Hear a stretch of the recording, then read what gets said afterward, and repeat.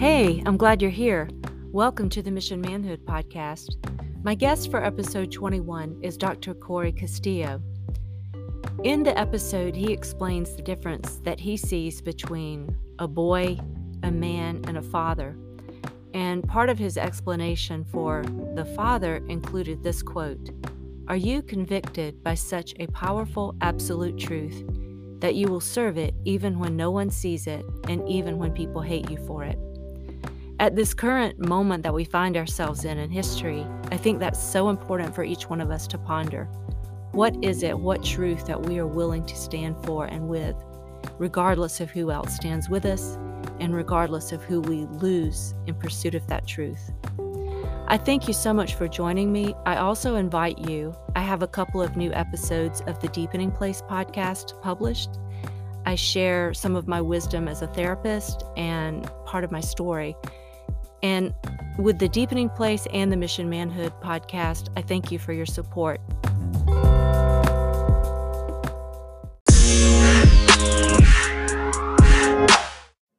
Hi, Corey. Hey, how you doing? I'm doing well. How are you today? Good. Thanks for making the time. Yeah, thank you for being here. Can you tell the audience a little bit about who you are and what you do? What I do specific to this conversation would probably fall in the world of executive coaching, although my professional background is more so a business strategist and operations leader. Mm-hmm. However, having been an executive coach for about 6 years now, I've worked with a lot of leaders in small to mid-sized businesses and in helping them to enhance their performance. And in that process, I've developed an affinity towards men's work. And I know that's what led us to have our conversation. And so that's something that I've done, probably on the side, if you will, separate from my standard executive coaching. So that might be facilitating men's retreats, men's ministry, men's summits, and doing a lot of one-on-one counsel as well for men in business as well as men in the church. What was instrumental for you and as far as your development in that arena? I should say what probably struck my interest is twofold. One, really being curious around our decision-making processes, meaning when you've got a tribe of people operating together, and let's say we call that an organization or we call that a group or business, there's this natural exchange of communication, explicit and implicit, that falls on our decision making. So sometimes we're in lose-lose situations or we have to make crappy decisions. It's how do we go about assuming the responsibility for those decisions, and how do we look to our decision-making criteria, perhaps we call that values, to go about making the greatest decision for the tribe. And what I noticed is that throughout that process, there's different tiers of maturity, if you will, in those decision-making moves. So for example, a less matured leader might make a save my ass decision with a lot of short-sightedness, whereas a more seasoned leader might make a I'm going to take the hit for my team and bite the bullet decision. Both speaking to the same scenario, but different decisions for different reasons based on different people. And so that really struck my interest there. So that would be part number one. Part number two would probably be seeing how the role of a man and the role of a woman has evolved and changed over the last few years quite drastically.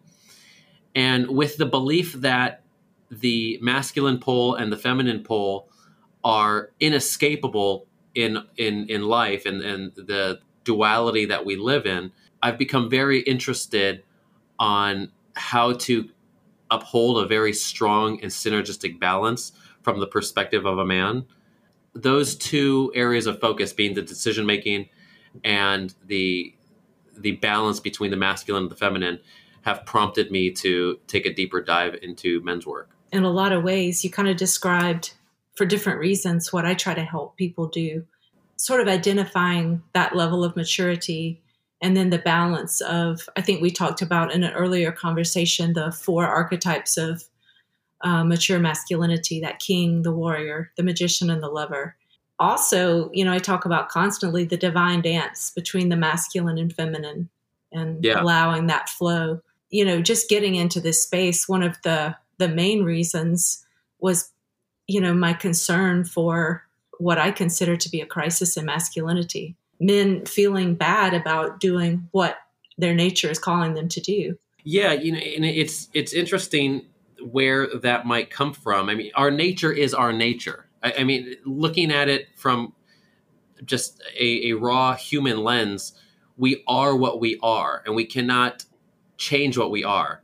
We have to manage what we are, and we do that by adhering to behavioral frameworks, models, traditions, cultural structures, so on and so forth. But we can't suppress what we are, nor can we override it. In my interpretation, that would be just as challenging as trying to override the law of gravity. It's like we can't override what we inherently are. Within this context, I mean, some folks would push back on that with some nuance and perhaps might have a point. But from within the context that we're discussing, I think it's a very sobering reality to go, okay, this is what it is to be human. Now, how do we best take that reality and integrate it into our daily lives? One thing that, back to the stages of maturity, you had a post, I think it was back in February, that sort of outlined what you've broken down, like the boy, the man, and the father. And I wondered if you could define each one. Yeah, the way I packaged that was the boy seeks to serve his image, the man seeks to serve his kin, and the father seeks to serve for sake of serving, for because he adheres to a greater value. I think I mentioned that the boy will serve for recognition of his own image, the man will serve for recognition of his tribe, and the father serves for no recognition at all. The context there is that we all have a boy, a man, and a father in us. It's which one are we a little more of and for what reasons? And when do we activate the fight of the boy or the support of the man or the grace of the father? And I say father there speaking literally and figuratively. If we look at men whom still embrace a heavy emphasis on boyhood, you'll see that they still act in their own image. It's still look at me. Some folks might refer to that as the prince. Then when they assume greater responsibilities and they're actually responsible for those under them, whether it's an imposed responsibility or an assumed responsibility that they've chosen to elect, it's not necessarily look at me anymore. They're held responsible for the performance and the results of the collective. So their decision-making has to be less them, more for the betterment of others. But then most folks would probably say, okay, well, that's leadership, and they might kind of sew that in there. But then I'm thinking of the level that's above that, and which is what I was referring to as the father there. You go, well, what about serving when folks don't even know you're serving? They might never know you're serving. What about serving when folks might even hate that you're serving, that might hate you? Can you still practice the grace to serve anyway? I think that's ultimately the father. If we think about literal fathers that have children that are rebellious teenagers, it's like, well, I've got to take care of this teenager despite their rebellion and their disregard for my serving them. But then let's take it a step further and go, okay, well, what about the Father? And when I'm referring to God, and when I say that, I'm referring to God not just in a religious sense, but a philosophical or psychological sense. What about a figure that's given us all, and even in our rebellion against everything that we have for whatever reason, that figure still gives us that. That's like the ultimate grace. It's how do we move from the boy to the man to pursuing the grace of a father and upholding that. And that's where I think it's not a one and done. It's got to be maintained every day. I really love that. And I had kind of become stuck in looking at the stages of development as kind of more concrete, like you move from one to the next. Yeah. But what really caught my eye about that post and my conversations with you since then is it's sort of a flow and you consciously deciding where you need to be. As a parent, that becomes apparent to me because that's how I deal with my children. And sometimes like the playful, what you would be calling the boy. And sometimes I'm serving, but it's like making things nice for Christmas. And I'm getting lots of good kudos for that. Everybody's like, oh, it looks so great. Oh, thank you for making the brownies. But then there are times where I very consciously said, I love you enough to allow you to hate me. Yes. Because I can zoom out and see, and I'm going to have to set some boundaries here. Yeah, I think that would probably differentiate between the man piece and the father piece, because if the man component seeks to serve his tribe, there is still that pressure for your tribe to like you. Whereas the father piece is, I don't care if you like me because I'm serving you with what's best. And the grace would then come in where you might hate me for it. I think tying that to what we're seeing today socioculturally is that there's a hell of a lot greater demand to be liked than valued. It's, hey, I want everyone to like me. I want this popularity, and I want to create this facade that suggests that I'm all things to all people everywhere. And it metastasizes into this false sense of nobility, this kind of fabricated humility, as opposed to what you described earlier, saying, hey, you're going to hate me for this, but I'm okay with that. And I think that's what we're craving, is being okay with being disliked. One of my favorite movies was White Men Can't Jump with Woody Harrelson. Do you remember that? I remember the movie, but I don't think I ever saw it. It's a great movie. Woody Harrelson looks at Wesley Snipes and he says, you would rather, I think the quote is, you would rather look good and lose than to look bad and win. And right now, as I think about where our larger culture is, there's a lot more emphasis on looking good despite the repercussions of that than to an acceptance in looking bad, but having a more functional, healthier culture at a macro level and at a micro level. Micro being the family and the relationship, macro being obviously the community. You had a quote, the Father works for what is true, regardless of glory received, both literally and figuratively. What you're just saying, the Father works for what is true, always. Yeah. It's one of those things that you never really get there, but you're always perfecting it in terms of that level of grace. It's, are you convicted by such a powerful, absolute truth that you will serve it even when no one sees it and even when people hate you for it? And I think that's just beautiful. I think that's where glory comes from. There is such a thing as suffering without glory, but there is no such thing as glory without suffering. In pursuing such a beautiful, absolute truth, you're going to suffer. And that suffering is going to come from slander, ridicule, scrutiny, perhaps from the people closest to you. And that's just the price of glory. Yeah.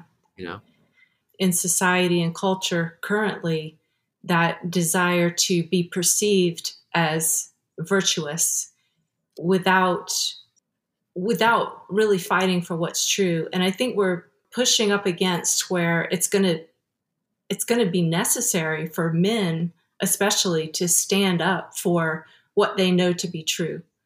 And we've had those standards. When you talk about the tribe, we've had so many standards taken away from us. And to be considered a Christian is now kind of looked down upon. To the Constitution is now, in question. Even quoting Dr. Martin Luther King Jr. is questionable now. So all of these things that we were reaching for, like the highest good, reaching for on a shelf, it's been dismantled. And now people are like, wait, what are we going for? And to reestablish some of those values for the tribe, I think is going to be important moving forward. When I reflect on that, and obviously it can be disheartening to see a lot of that, but one of the things that I enjoy about that realization is that it's not a sustainable model, and so it's not going to last forever. The inception of what you've just described came from relativism, where it's like everything can be anything so as long as that one person claims it is. Because of that, it just turns into who's going to scream the loudest about it, because throw away reason, throw away any objective standard. It's just who can yell more and who has the greatest threat backing whatever claim they've got. That's obviously not sustainable because it's not functional and it's going to fall eventually. Even the relativists might say something like, well, there's no absolute truths, which in and of itself is an absolute statement. So it's philosophically contradictory, it's functionally contradictory, and it's not something that we as a larger community can operate on. So I think we're starting to see the cracks in that model now.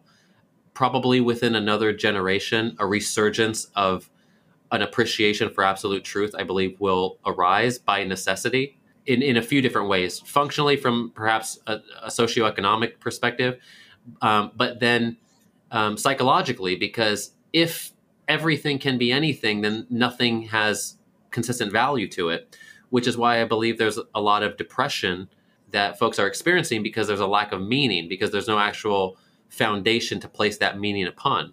I like the idea of it's not sustainable, so it won't last forever. I guess I'm concerned about sort of the birth pains we will endure to birth the new reality. I think about that too, and I guess I go back to just inevitable suffering, that's just part of life. And so when I think about these things, I go, okay, well, it's crazy right now, but then I think, well, what time in human history hasn't been crazy? It's just been a different flavor of crazy.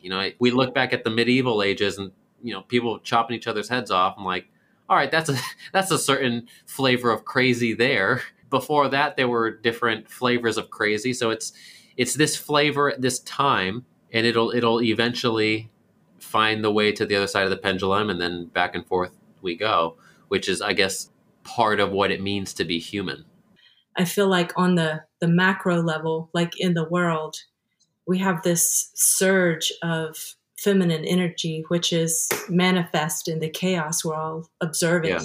I think men in their own lives react a couple of different ways to that surge of feminine energy.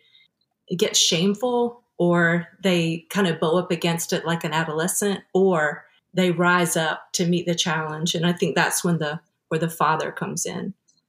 Yeah. He's not afraid to stand and plant the flag and, say no more.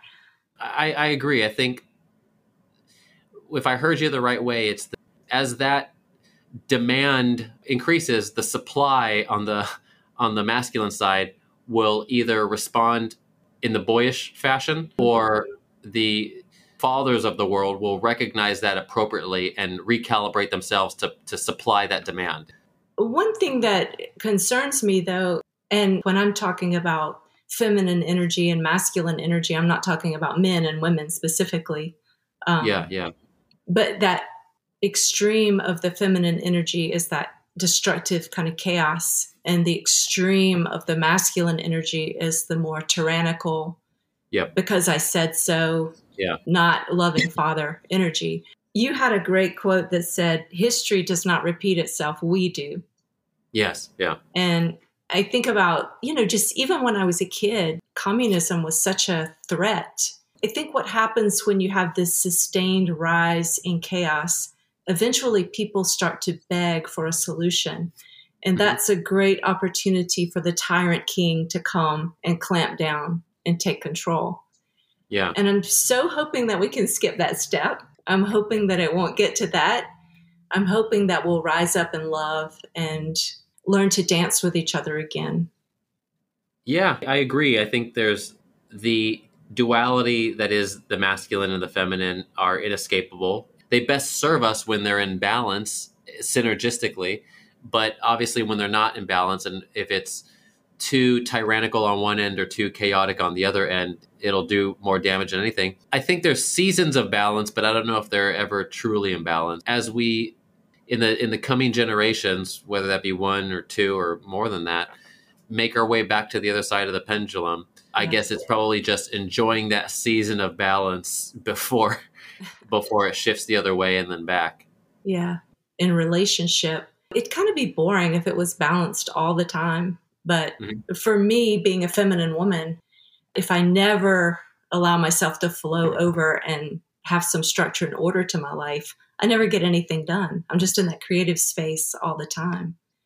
And the same, with our relationships, for example. I mean, sometimes it's fun and awesome to have that great flow. But then other times the masculine needs to be a little bit more dominant. So I don't know if it's ever really imbalanced, but maintaining that flow and that dance, I think is so important. Yeah, I agree. I think it's perhaps it's never fully in balance in that way, but perhaps it's in a balanced playing field, meaning maybe one day you score a few more points versus the next day the masculine scores a few more points or what have you, but it's within a balanced playing field. So I think there's that, and I definitely experienced that with my wife, where depending on the teamwork project at hand or the dance, sometimes she asserts a little more, or sometimes I assert a little more, therefore out of absolute balance. I think that kind of points into, I don't know if there's a complete connection here, but this points towards the interpretation of power, because a lot of what's led to this lack of balance that we see on a grander scale is the conflation of power being a masculine trait and now more a feminine trait. And it's interesting as I thought about that and really started to reflect on, like, where did that come from and what is power as it pertains to the masculine and the feminine.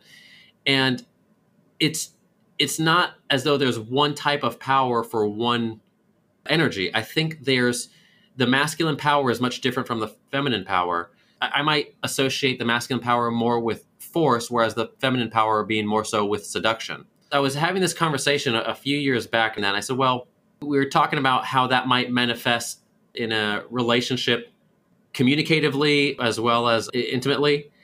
And I was thinking about that exchange of power, and I go, well, the male, or the masculine type of power is more so a push. It's more so a force. But the female, more so feminine type of power is more so a pull. I was thinking, okay, well, yeah, a man might, or the masculine might assert himself onto his counterpart, whereas the feminine power is more so, I'm drawing that to me. I'm making it happen. And that realization helped me to understand, well, it's not an exchange of power in any sense. It's how do these two powers dance together? And it's that push-pull exchange I think you were alluding to earlier when describing that dance. If you pull a man towards you with your feminine gravity, that's power. There's a power to that. Yeah, I totally agree. And, if you look at, what you were describing, I mean, the act of making love, it is the receiving and the giving and receiving. And in that and allowing that, then it becomes a mutual giving and receiving, because the woman is giving and the man is receiving also. But yeah. I think what it really comes down to is really respecting the different power, instead of the women, like the feminist movement is almost like we're a superior form of power and we need to feminize leaders. And I think that kind of comes from maybe ages of disrespect for feminine power. And so it kind of rose up. And now in the men's movement, this rise up of masculine power is superior. So if we keep doing that, the pendulum will keep swinging. But yeah. If you want to take the example of Christ, when he went before Pilate, Pilate said, hold on just a minute. And he called for his wife. What are you getting here? She said, I wouldn't touch it with a 10-foot pole. And that to me is a perfect example of that outer. I have the power. Your life is within my hands. I have the power. But I want to consult with this woman. I want to consult with her deep intuition. I agree fully. I think having that counterbalance and that counsel is very important. I do think that throughout history, there have been great examples of feminine power versus masculine power at a governmental level or a cultural level. So, for example, in ancient Egypt, a lot of those dynasties were matriarchal. Cleopatra, the phrase is she ruled the men that ruled the world. So it's like that was an example of how that went. And, what can we take from that in terms of learning and applying it? Then in terms of a regard for the feminine, going back to what I referenced earlier, the medieval ages, that was a time where culturally there was a high regard for the feminine. There were a lot of like, my lady, may I please have this dance, and I will fight with the other knight for your hand in marriage type of romance came from. And so it's like at that time, the feminine was highly regarded. And like there were actual knights fighting for the hand of a woman. You know, and so it's like, what can we learn from that as well? It's, let's not swing to one side of the pendulum and conflate superiority. Beyond that, not to falsely justify doing it. One of the things that I've said, justification is the first page written in a story of destruction. It's like once you justify an inch, it's like might as well just take the whole mile. We don't have to justify things that are right because they're right. I really love that. Yeah. You said that maybe it was in your bio, I help leaders contain chaos and create value. Yeah. What do you mean by that? That I'd say is completely separate from the dichotomy that we've been describing. What I mean by that is going back to what prompted me into coaching, being the decision making. If in our minds we do not have a structured categorization of what our values are, how to process decisions, it's chaotic in our own minds. And therefore, if we can't organize our thoughts, our minds will become chaotic and our decision-making will become chaotic, and therefore our results will become chaotic, as opposed to containing that, structuring it, and outlining exactly what our decision-making variables are and executing on those appropriately for results and for our own performance. Yeah. I always say that this dance is within in your relationship and then macro in the world. And I feel like it kind of is the same thing, but just within. Would you agree that dance happens within also? Yeah, I think that's one of the things that I love is that these truths all have a nuanced component to them. And to answer your question short, yes, I would agree that in this context and with this nuance, that dance takes place at the internal level, in that someone who's embodying order on one end and chaos on the other has to figure out what that balance is for themselves.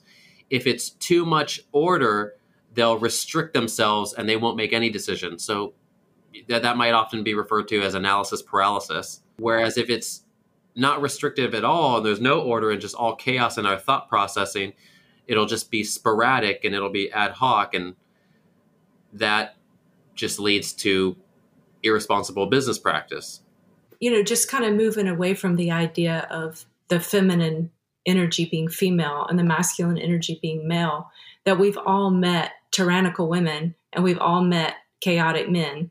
Yes. And, yes. You know, if you are chaotic, sort of reining that in and adopting some more of the masculine structure and order in your life to bring that balance to yourself as well. For sure. And I think that's why having counsel is so important. So we discussed counsel in the relationship perspective, but then let's say I'm referring to a group of men and having that counsel from a tribe perspective. So using the king, warrior, magician, lover model, if you're a warrior and you're chaotic in yourself, we know that the negative poles of that are you're essentially going to become a sadist or a masochist. So you need your counterbalance from your counsel being a strong lover, a strong magician, a strong king near you to give you that balance that you would otherwise not be able to generate for yourself. And if you tried to generate it with yourself, it would be fabricated. Yeah, and I'm really glad that you brought it back to that, because I meant to say this earlier when you were talking about, you know, the masculine being more outward and the feminine being more inward. I think the key to the masculine, and this does, I think, apply to men, is that you are powerful. And without that voluntary surrender, and this goes back to the Father, that voluntary surrender to something greater than yourself, that ultimate bowing of the knee to know that I am not God, then that power is unchecked and you can do all manner of evil in the world and in your relationship and in your own heart. But it's that voluntary surrender that makes it possible for, I think, a man to really thrive and become balanced in those quadrants. Yeah, I think if I heard you the right way, it's when you surrender power, you gain power. What I mean by that is if you surrender the self-imposed obligation to be fully autonomous, that is to say, play the role of God, there's no way you can fulfill that responsibility. So it's like if you surrender that power, you'll gain power back in relieving yourself of such a horrific burden of responsibility, and therefore be a better steward of power in the long run anyway. Yeah, I think that's right. Well, wow. It's been so fun to go over some of these concepts and principles with you. I appreciate it. Thank you for reciprocating this type of conversation. I think it's really healthy in sharpening our ability to leverage our strengths as men and women and to help serve others, men and women, especially as the larger socio-cultural climate evolves more rapidly than perhaps we've ever seen it. One thing that I really love about these conversations on the Mission Manhood podcast, a man and a woman discussing things. And as you said earlier, there's nuance. So I might have a great idea as a woman, but if I never have the opportunity to run it past a man that can say, wait a minute, that's not exactly right. Consider this little tweak. And then, wow, all of a sudden it makes sense. And then the same way, you might have a great idea that just with a little nuance, all of a sudden is, life-giving and powerful. But to have the opportunity to hold the space for each other. And I really think modeling that respect for the differences is what we're so lacking in our culture today. So I appreciate you doing that. 100%. Well, I think it begins with the recognition that those differences even exist, because it's almost like frowned upon to even discuss those differences. But it's like, all right, well, then that goes back to relativism. We got to recognize the realities of this life and who we are to then play accordingly and be the best version of ourselves within a framework that is true. Otherwise, we're chasing our tails in an untrue framework. And I think that's what's happening right now. Yeah, and I love that what you said a little bit earlier. You can't really suppress or override who you are or who you were made to be. And I think a lot of the frustration is, not allowing ourselves to be who we were made to be and not being okay with that. 100%. And it's funny how a statement like that can be so well accepted and then so well abused on another end. So if you say accept who and what you are, that is to say, recognize what is inescapably human, that there's a very strong power in that. But then there's the abuse to that statement where folks might say, okay, well, I'm going to use that as license to do whatever I want and scapegoat my own self and just being whatever I'm claiming to be right now. That's the tough part. Can you let people know if they want to follow you on Instagram or your website, any information that you have that they can find you? Yeah, just go to my website, which is CoreyMCastillo.com, CoreyMCastillo.com, and you can get in touch with me there. Okay. Thank you so much. I love talking to you. Likewise. Thank you so much, Angela.